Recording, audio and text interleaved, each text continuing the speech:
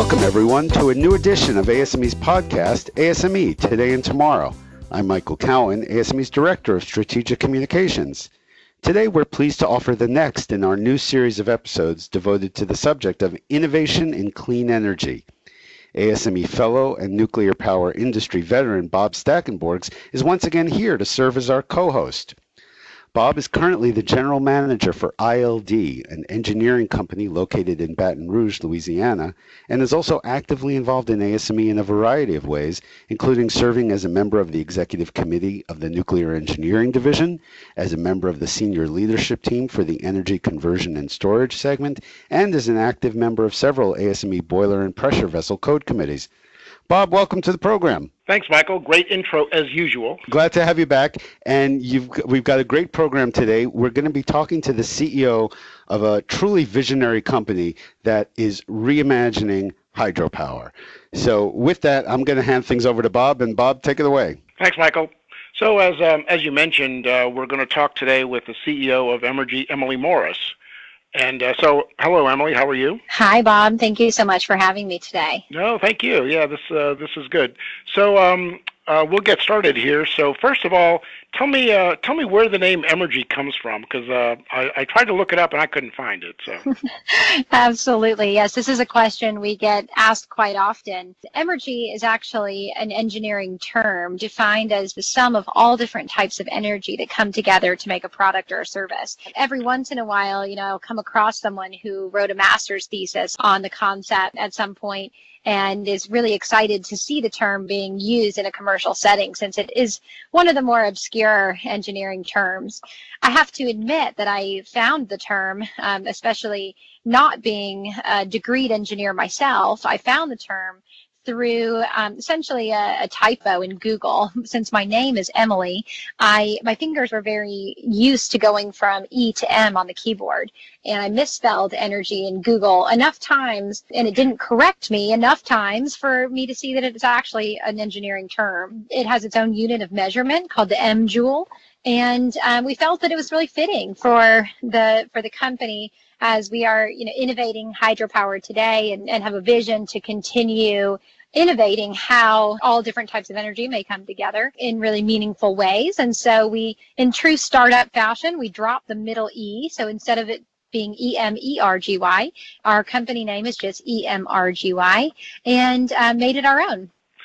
Well, good. Well, I did not know that, so I'll write that down, and now I know what Emrgy means. Perfect. So this looks to me like a little bit of a modularized hydro system. Is that right? Can we call it that? So where did that come from? How did you come up with that idea? Yeah, absolutely. Modular hydro is exactly the term we use to describe it, as well as distributed hydro, as opposed to what is typically seen in the small hydro world or the micro hydro world, where engineers or companies try to take an existing sort of large hydropower concept and scale it down to a mini dam or a very small impoundment. We actually take a completely radically different approach, where we take a product style more similar to distributed energy technologies like solar power or wind power, and we create standardized modules that can be replicated in high quantities, as opposed to a small centralized facility.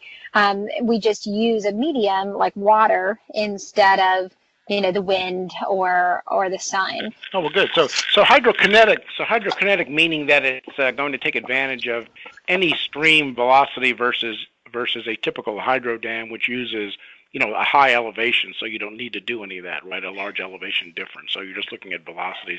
So you can use this in pretty much, I guess, any small waterway, right? How big do you think that you'd actually get them to be? Yeah, that's correct, Bob. So this is a hydrokinetic style technology, where as opposed to impounding water and taking advantage of the potential energy, we take advantage of the kinetic energy in the water that is already moving through the stream. And in doing this, you do have a lower power density than you would have, in a traditional head-based system. However, our business model focuses on the advantage of being able to place these in far more distributed locations, then you can actually build a dam. And so, especially with the trends in our energy economy to go toward lower power density distributed renewables as opposed to, highly centralized facilities, this really plays quite nicely to how the overall energy mix is evolving this century. So I guess I won't be seeing a big module in the Mississippi River anytime soon, but maybe in some of the tributaries, that some of the canals that come off of it, maybe something, there may be some of those in there, is what you're trying to say, right? Yeah, our engineering team would love to build a bigger and bigger machine, and perhaps if we decide to expand. That sounds like a typical engineering team, by the way.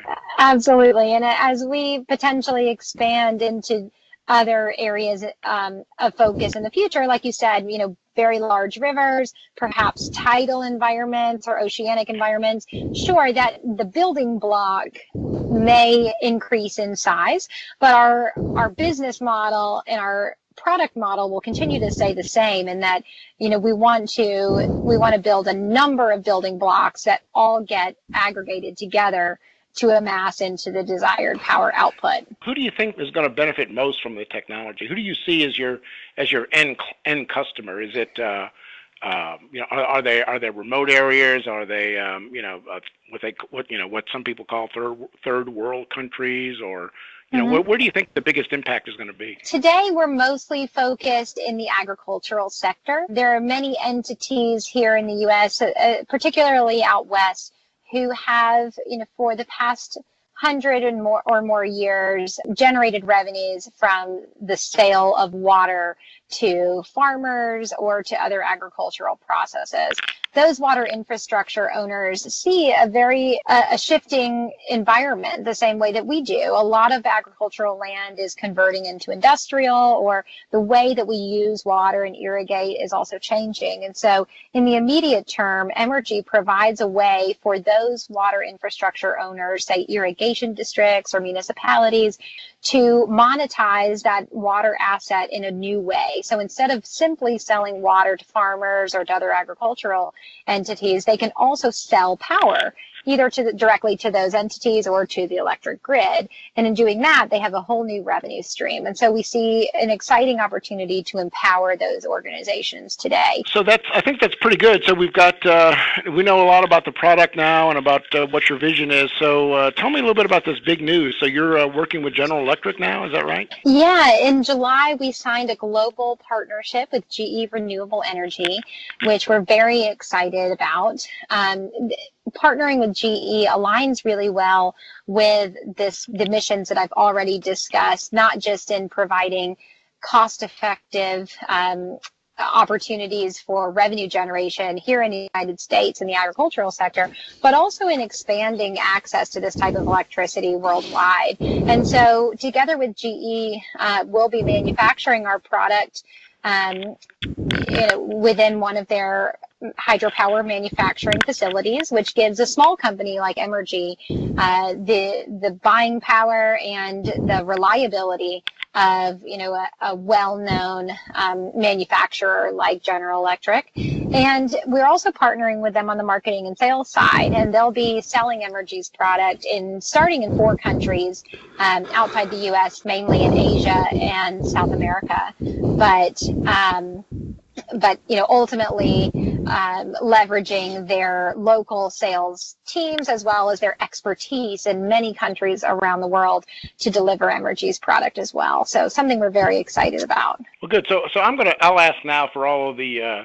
This will be for all the small company entrepreneurs out there. So what do you think about a small company working with a big company like that? Are you concerned that you're going to get swallowed up or lose your identity, or how do you think all that's going to turn out? It's a good question. And I'll say, with the partnership being so new, maybe we'll have to do a follow-up podcast in 6 months to a year from now and check back on how things are going. But for Emrgy, I've known since the beginning that the kind of impact that a distributed hydropower technology can have globally is one that a very small team will have a lot of challenges doing on their own. And so as opposed to us trying to sell sequentially, one system after another system after another system, being able to align to be able to get this product out into the market faster in more places and make a bigger impact was absolutely in my intention from the beginning. And so I'm super excited about being able to find that alignment together with GE.